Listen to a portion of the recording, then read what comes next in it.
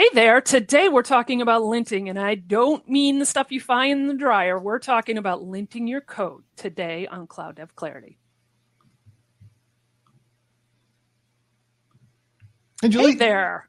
How are you? Well, I screwed up this. We're getting better and better every time. Better and better. Practice makes perfect. Hey, this is supposed to be loosey-goosey. It's informal. Nobody's going to care. Maybe they get to make fun of us. It's all good. We make mistakes too. Well, I've proven that. Every day of my life I proved that. Episode 5, check. Yeah, Made a mistake. Check. One mistake down. All right, I have 5 check boxes. Anyway, all right, yes, so I got one check box filled. Yes. How are you today? I am excellent. So linting, big topic, really timely topic. Yeah. At least for us. Let's talk about what it is. Yeah, at least for us. So let's talk, I think, a little bit about what linting is for people, right? Let's start there. I mean, linting in general is this idea of having rules about how your code is structured and how it's written and how it's formatted and to try to drive consistency, right? And so the history of this, at least for the TypeScript people, I mean, there's linters for all sorts of different code bases, but for the TypeScript crowd, I suppose, which is maybe more of our target audience, maybe not. Anyway, there was TS-lint back in 2019. They deprecated that in favor of ES-lint, mainly, as I understand it, for performance reasons, and to hopefully improve reliability and supportability. What's your take? So, I mean, the history of linters actually goes way, way back. Right. So it goes back to, I think, like the C days, yes. Even before yep. C++. And I've used them there. Yep. Yeah. And it was, I guess the reason we had them, I always find it, when you understand the reasoning behind something, it's easier to understand why we have it and stuff. But so we originally were using these because the early compilers, when you would run your program through it, it just choke and be like, didn't work. Yes. But you had no context. So people created linters to look at your code, to do static analysis on it, to find issues before you ran it, to have a better chance of the compiler getting through it. And then you could, hopefully the app is then going to run and you can figure out, do you have logic errors or something? Right, exactly. And over time, the linters got smart, or the compilers got smarter, and they could tell you, error on this line or those kinds of things. And so linters turned into being more about being able to do static analysis of your code and for to recommend good practices in order to enforce good practices in your code. And also a lot of people use them and a lot of companies use them to enforce like coding style guides. Right. So I found this list of like, what are some popular linters that are out there? And I was a little surprised by the size of the list. I've got Ansible, C, C++, CoffeeScript, CSS, Dart, Docker files, EPUB, Erlang, Go, GraphQL, Haskell, JavaScript, Markdown, NPM, Objective-C, Perl, PHP, Python, Ruby, Sass. That's one that I use that one too. TypeScript. Yeah, CSS Comb was one that I used to use with Stefan. We don't actually, it's deprecated, so we don't use it anymore. But absolutely. The thing with the TS-lint and the ES-lint one that I know is where you and I spend most of our time in the JavaScript TypeScript world. And that one was interesting because like we had one for TS-lint, and when the TypeScript team decided that this doesn't make sense because the TypeScript team wasn't about creating a new language. They were about creating a superset of JavaScript and adding syntactic sugar.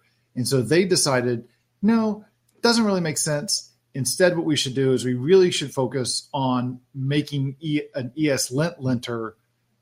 That's where our investment should be in terms of a linter for JavaScript or ECMAScript. Focus on that and have rules that are for TypeScript, but it all runs through through the ES-lint tool. Right. And yes. And so the team that was doing TS lint, a company from, I think the company was named Planter. They saw the same thing and they're like, yeah, it makes sense. So instead of us working on our own tool, we're going to just jump over the TypeScript guys. And so they switched over too. And basically the whole world kind of said that the JavaScript world said, okay, ESLint is the tool that we should be using for doing linting. We shouldn't be doing TSLint in the context just of TypeScript. So this is not a replacement for everybody else, but it's just in the context of right. They just essentially broadened the scope. And I think what then that helps with is if you use a particular framework version or whatever, there's a lot of times linting rules for that particular framework, which can then also help you, especially when you're talking about a corporate or a company-wide style guide, coding style guide. That can absolutely make some consistency. Yeah. So what kinds of things are people going to see when they do this? Like when they, what kinds of rules do you see with the linter in TypeScript? Well, so there's the things that are like definitely where you can get yourself into trouble. Like the things are allowed in both ways, but almost always you want to use one versus the other. And so there's the kind of like, are you sure you want to do this kind of rules? Equal, not equal is one of the ones that pops into my mind really quickly. Like the notorious equal means it's completely equal, where equal means it's sort of equal. Yeah. Whereas equal is assignment, that kind of idea. And then there's stylistic things like I know in the PnP.js library, we have ESLinting rules, and some of them I might want to have some arguments with Patrick Rogers about some of them. Like every file has to have one empty line at the bottom. And I'm like, why are we doing that? I don't know why we're doing that. But we do. One. And it is a common one, but I don't understand the benefit of it. So maybe I just need to do some more Google research on that one. But I'm just like, it's annoying because I'll break the lint rule because I forgot to put a return at the end of my file. It's and it's a fuzzy, like there's the rules today because the compilers are so much better than they were years ago. The rules today, like I think the line is very blurry on what is a rule that is debatable and opinionated versus what is a rule that is like good guidance. So like, for example, there are some rules that will say that you shouldn't ever if you're going to use promises, you should always have a catch on your promise. You shouldn't just do a promise and then have a then and just say, hey, I used the promise just to be able to do something asynchronously. It's like, no, you should always have a catch there to handle that other exception. And then there's the argument of, well, to satisfy the rule, the message that you're going to get or the hit on that is just create a catch and don't do anything in it. It's like, that's not really the point. Right. But you can get away with it. There are other ones though and these are the ones that I like, to me, they get under my skin, is when the language supports something. So like in that case, right, the language support, I'm almost going to like refute what I just said. I'm actually going to refute what I just said, but this is the part where it's kind of like, what is the justice on the U.S. Supreme Court said years ago? It was like, what is pornography? It's like, I can't describe it, but I know it when I see it. Yeah. It's kind of like one of those things to me. Like it is when I look at the one that I just gave about, it's called no floating promises, where you don't have a catch. To me, that's a good rule. And the one that we should all pretty much abide by, because I mean, you should handle if you're going to do a try statement, you don't do a try statement to keep the compiler from breaking. You're doing a try statement, and you should finish it off with, the rule of what should happen in the exception. Yeah. But then you've got other ones where it's like, hey, I don't have to put, and TypeScript and JavaScript support the fact that if I don't put an accessor on a member, it's assumed to be public. Right. And then it's like, well, no, you should always put a public there because maybe it's not explicitly known. It's that's like, just that's the language characters I have to type. Yeah. It's like, that's more mental math that I got to do. Or the one that I feel is a great example is when you can have a parameter on like a parameter on on an argument. Yes. So like when I do a constructor, I can use constructor and then open paren. I can say private argument is a string. Yep. And that's all I have to do. And what that does internally is TypeScript says, oh, I'm going to create a private member called whatever the name of the argument is. Yeah. And then I'm going to take the parameter you're passing into the constructor. I'm going to assign it to the value of that private instance so we can look at it. And so to me, you saved yourself from writing 2 extra lines of code, but it's also really succinct and going, I know exactly what that's doing. I mean, but the message you get back from the linter is, not everybody may understand this, may be confusing for new people, so you shouldn't use this. And I'm like, I call bullshit on that, because it just depends on the organization. Like, I can see if you are a very large organization that builds commercial software, let's say, as an example, and you have various levels of development expertise. You have new people right out of school. You have, very senior people and, architect level, et cetera, and they're going to have different levels of knowledge about something. I could see that an organization like that making decisions that for some senior developers, they'd be like, oh, really? But because you potentially have this very large group of more junior developers, you want to keep things very consistent and very understandable. And so some of those rules, so the ability to create those rules makes a ton of sense. When you are one or two developers building software for some specific project or whatever, or, internal project or something else, some of those rules are so ridiculous. I like consistency. Don't get me wrong. I'm actually a little bit kind of OCD about my consistency. Like, I will go back, and I'm actually I am of the mind that I like all my private probably because I wrote C# first. I like all my private variables to have the underscore. I actually like that. I'm one of the few. I get it. But I will go back and make sure they're all done that way. And it's because for me, when I'm quickly scanning code, I know, this is that. And you know what I mean? Like, it just works with me, but I'm a coder of one, so I get to choose my own rules. I don't know what you mean. Yeah, I don't know what you mean about OCD, but let me just fix this car. So we're good. We got that. I'm right there with you. And I think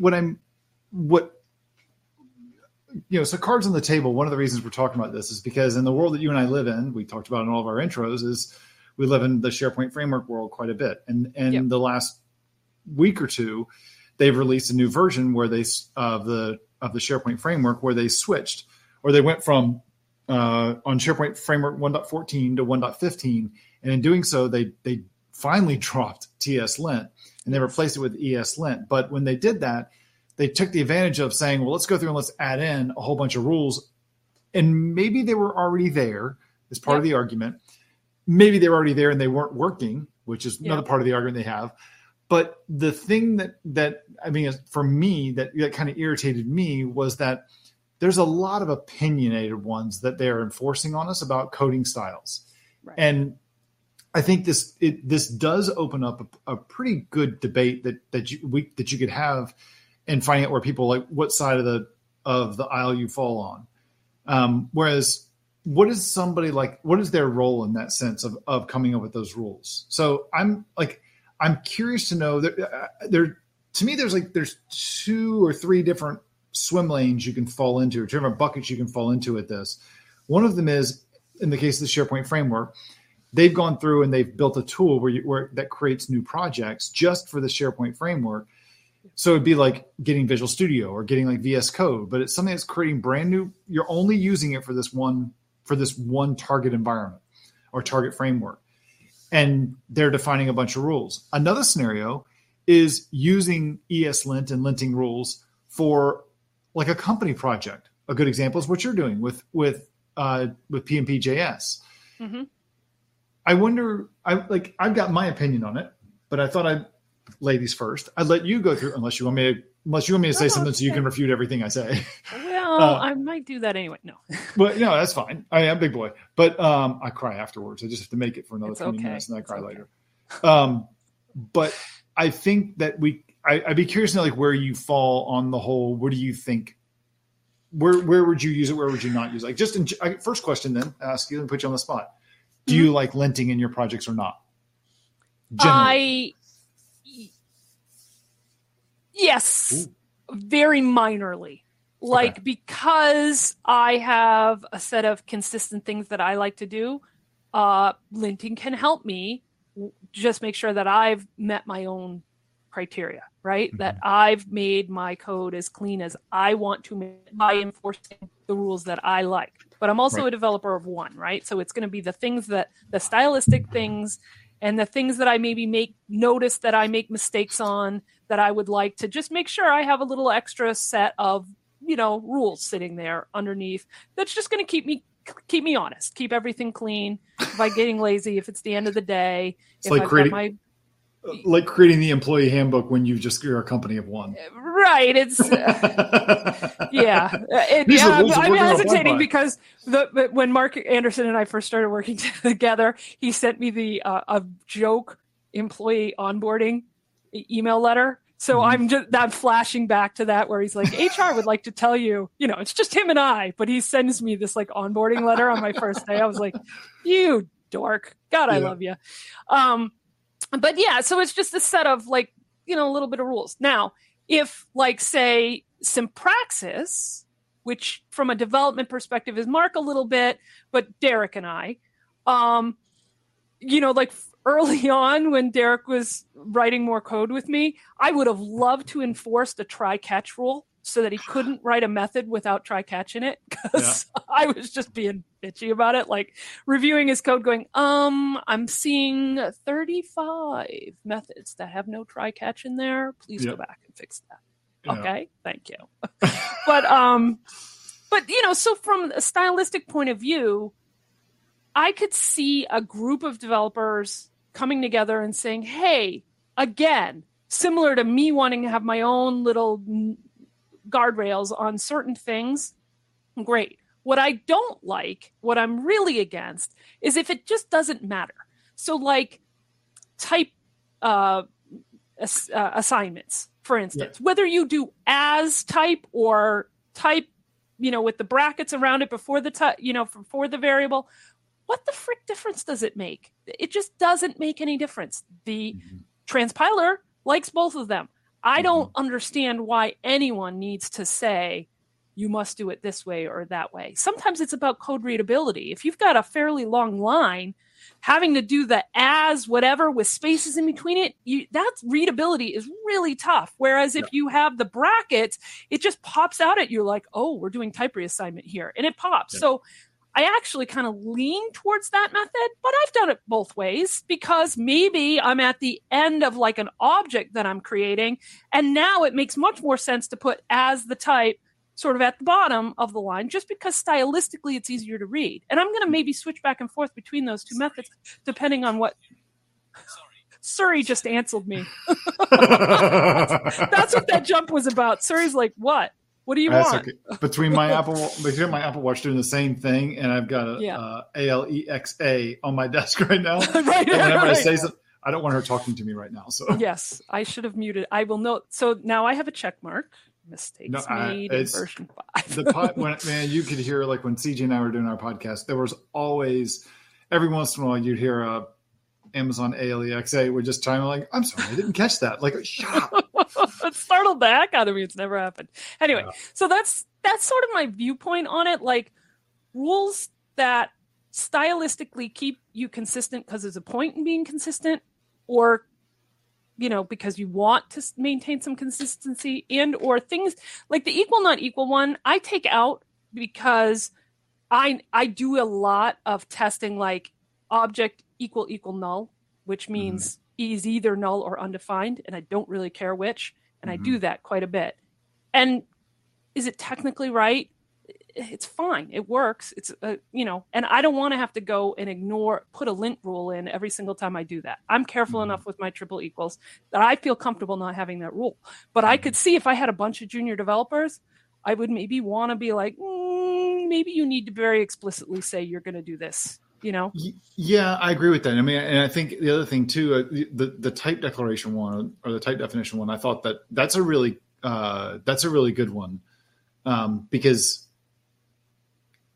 I could be in the exact same file or in the exact same method, and I could use it both ways. Like the argument that they say is that if you're in a React project, you shouldn't use the one where you use the angle brackets at the beginning of the object, because that's it's JSX or TSX, that's JSX, depending on JSX or TSX. And if you're doing a web component, you theoretically could be type asserting something that's a web component. So that's legit. Yeah. And so I see that being a confusion, but then I also see, like, if I'm in the middle of a method and I'm trying to pass in a number as a string or vice versa, or a Boolean as a string, and I want to say like variable as string, I don't want to do like bracket Boolean. One of them is like what you're saying. When I look at the code, your code should be, I'm not pulling the card out that, I don't need to document my code. My code documents itself.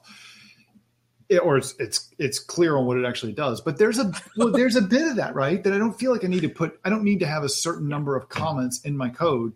If I look at it, I can understand. I'm like, I'm good. Like, I was looking at one of my students, he was having trouble with something and he shared a method. It was only 4 lines. And I'm looking at it and I'm just staring at like, what the hell are you trying to do here? And I couldn't figure out what he was trying to do because the code was written in a way. There's another reason why I say that, but why it was confusing. But I'm looking at it like you should write it in a way that's actually pretty intuitive to someone. Yep. So to me, the thing where it falls down, the thing, my line in the sand of where things go is that I look at it as 3 different things. So I look at it like in your case. So let's use it if you're like a corporate developer or you have a team that's working on a project. Right. I think rules and if you have multiple people working on a project, I think ES rules going as far as you want to go is perfectly fine. Yeah. So like, for example, PMPJS, there are 2 of you that are working on that project, and it's an open source community, right? Community contributors too, which is probably the more important reason. Exactly, and it's an open source project, and so that open source project, you want the rules that the PRs that people submit, you want them to follow the same convention that you follow, because you don't want to sit there. We do the same thing in the docs for the SharePoint developer docs that I help maintain. 100%. Yeah. They've got they've got markdown rules, linter, that they use, and say you make sure you do this, don't do this, don't put multiple break lines in here, multiple empty lines in this whole thing. I get it. I understand you want things to be consistent, but that is keeping consistency within the project. The one that I really don't like is when a vendor, like what the SharePoint Framework team did, when they start going in and putting in rules, and from their own words, they said, if we think that we can do something to improve or promote better coding practices, then we think that we should do it. Like, hold on a second now. I get that there's some that you want to put in there, and some of them not very debatable, not very in terms of like everyone's going to agree on this, or 8 out of 10 people are going to agree on it. So I'll let that one go. But when you start telling me on how I should be developing my projects, I may work for a large Fortune 500, Fortune 100 company, and we have our own coding styles. Who's to say that our coding styles match what yours are? Who's to say that I'm a Fortune 500, that we're a bunch of developers, that we aren't, like, IT or development is not a core discipline at our organization? We're not a tech company. We sell sod. Right. And we have a little app that we wrote to do this. I don't feel like my rules, my coding styles are going to be different than if I worked at Google or Microsoft or Netflix. And I don't think that a company like Microsoft as a vendor should be imposing those rules on my projects, because now as a developer, so this is firsthand, I'm using myself as an example, as somebody who writes TypeScript for everything. I use it for server side, I use it for client side, I use it for SharePoint Framework projects, I use it for React projects that aren't SharePoint Framework, I use it for Teams projects that aren't SharePoint Framework. I have a style that I like to follow, and when it's only my stuff, that I'm going to follow for all of my stuff. Yep. But now, when I create a new SharePoint Framework project, someone in Microsoft who doesn't write production code, right, or who doesn't write like client-facing code, and they just write a tool to help me to write projects, they now have come up, someone arbitrarily decided that I should have the word public in front of all my constructors. I'm like, that's not necessary. Or now I can no longer use the private accessor on an argument in a constructor declaration. I'm like, this is ridiculous. This is not, I think that, to me, that's overbearing, and that's them overstepping their bounds. And frankly, if you want to go to the logical, like, to the real thing, like when they say like, oh, if we could be doing something better to make our code better, then we feel like we should do that. I'm like, oh, well, then let's make sure that everyone has full testing and you have code coverage being 100% on all of your projects. Is that too far? I would say yes, but that's a different show. But yeah, I guess my point is, who's is that their responsibility? And in my argument is no, it's not their responsibility to define those rules.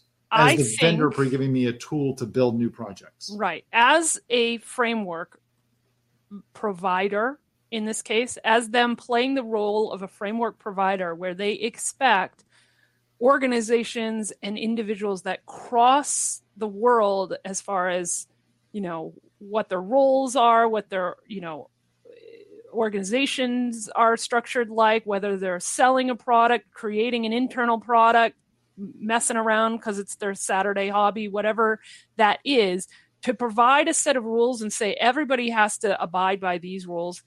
I agree that I don't want that enforced on me. I want that to be maybe a side thing, an optional thing.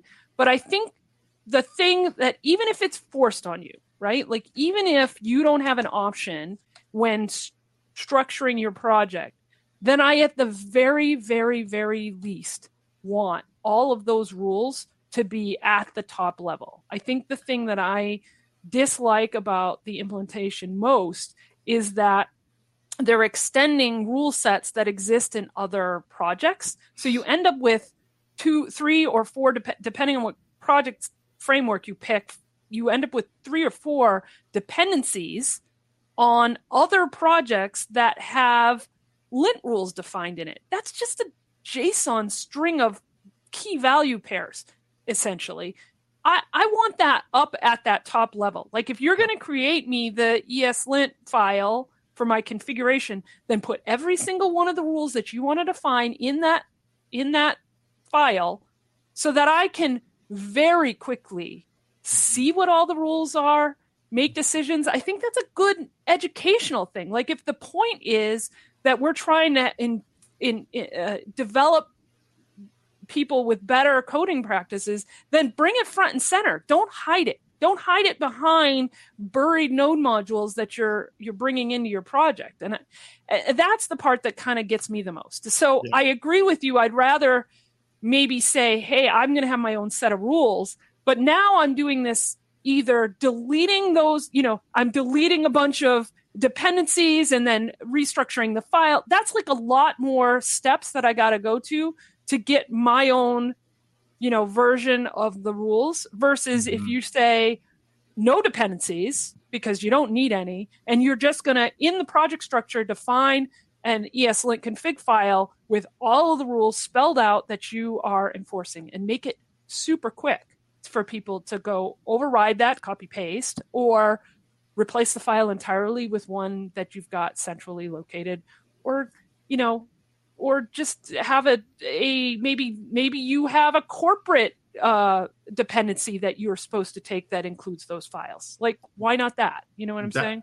Yes, that's the one. And that's the part that I guess that I think that's what irritates me about it is I feel like in this case here, that it's a great example of someone not really understanding how this works in the real world and how companies, developers, organizations, product ISVs, and just consumers of the project, how this stuff is supposed to work. I gave example to somebody, and I thought that this really sums up like my 2 cents on the whole thing is that, so when you have unit testing or automated testing, you can have something in there that does code coverage. And if it will check things like functions, branches, statements, all that kind of stuff, and make sure that your code coverage is on a scale of 1 to 100 in terms of a percentage of how much of your code is actually covered by automated tests. And you can set a rule in your testing to say that if your code coverage falls below these thresholds, then that's considered a red build. Someone broke the build. Even if it works, it's still a red build because you haven't put as much stuff in there. Yeah. So from Microsoft's point of view, do they want to go through and put testing inside of a default project? Cool. But they should not be putting any code coverage rules or any kind of numbers inside of it. Maybe they can comment that section out, but they should put nothing in there. When it comes to like a utility that I have that updates a project to add that kind of testing in it, I deliberately do not put in the code coverage rules in there. I put in code coverage stuff in there to give you stats, but I don't specify what the thresholds are for a green or a red build. Right. But if I was running a project like PMP.js, I would have something like that in there, code coverage in there, because I want to make sure that someone is not submitting a big PR and is putting no tests in there, and they've dropped the level of our coverage down, because that means they're submitting code that is not covered compared to the rest of it by tests. Which, if we set that as a rule, then we should enforce that. And so that's the part to me. Like I think that those things kind of show that you can do it, but you can do it in a way that doesn't feel like it's a big deal, that's going to feel so overbearing. These poor souls that go to use the SharePoint framework and upgrade their project from 1.14 to 1.15, and now they're met with, literally, I heard this today, one guy's got 555 warnings. Another guy's got 20 some odd errors and 970 warnings. And they look at it and go, is this a big deal? I'm like, does it still work? And like, yeah, it still works. I'm like, then you can turn off ESLint if you want and just keep going on with your project. Is that a good idea? I'm like, that's up to you.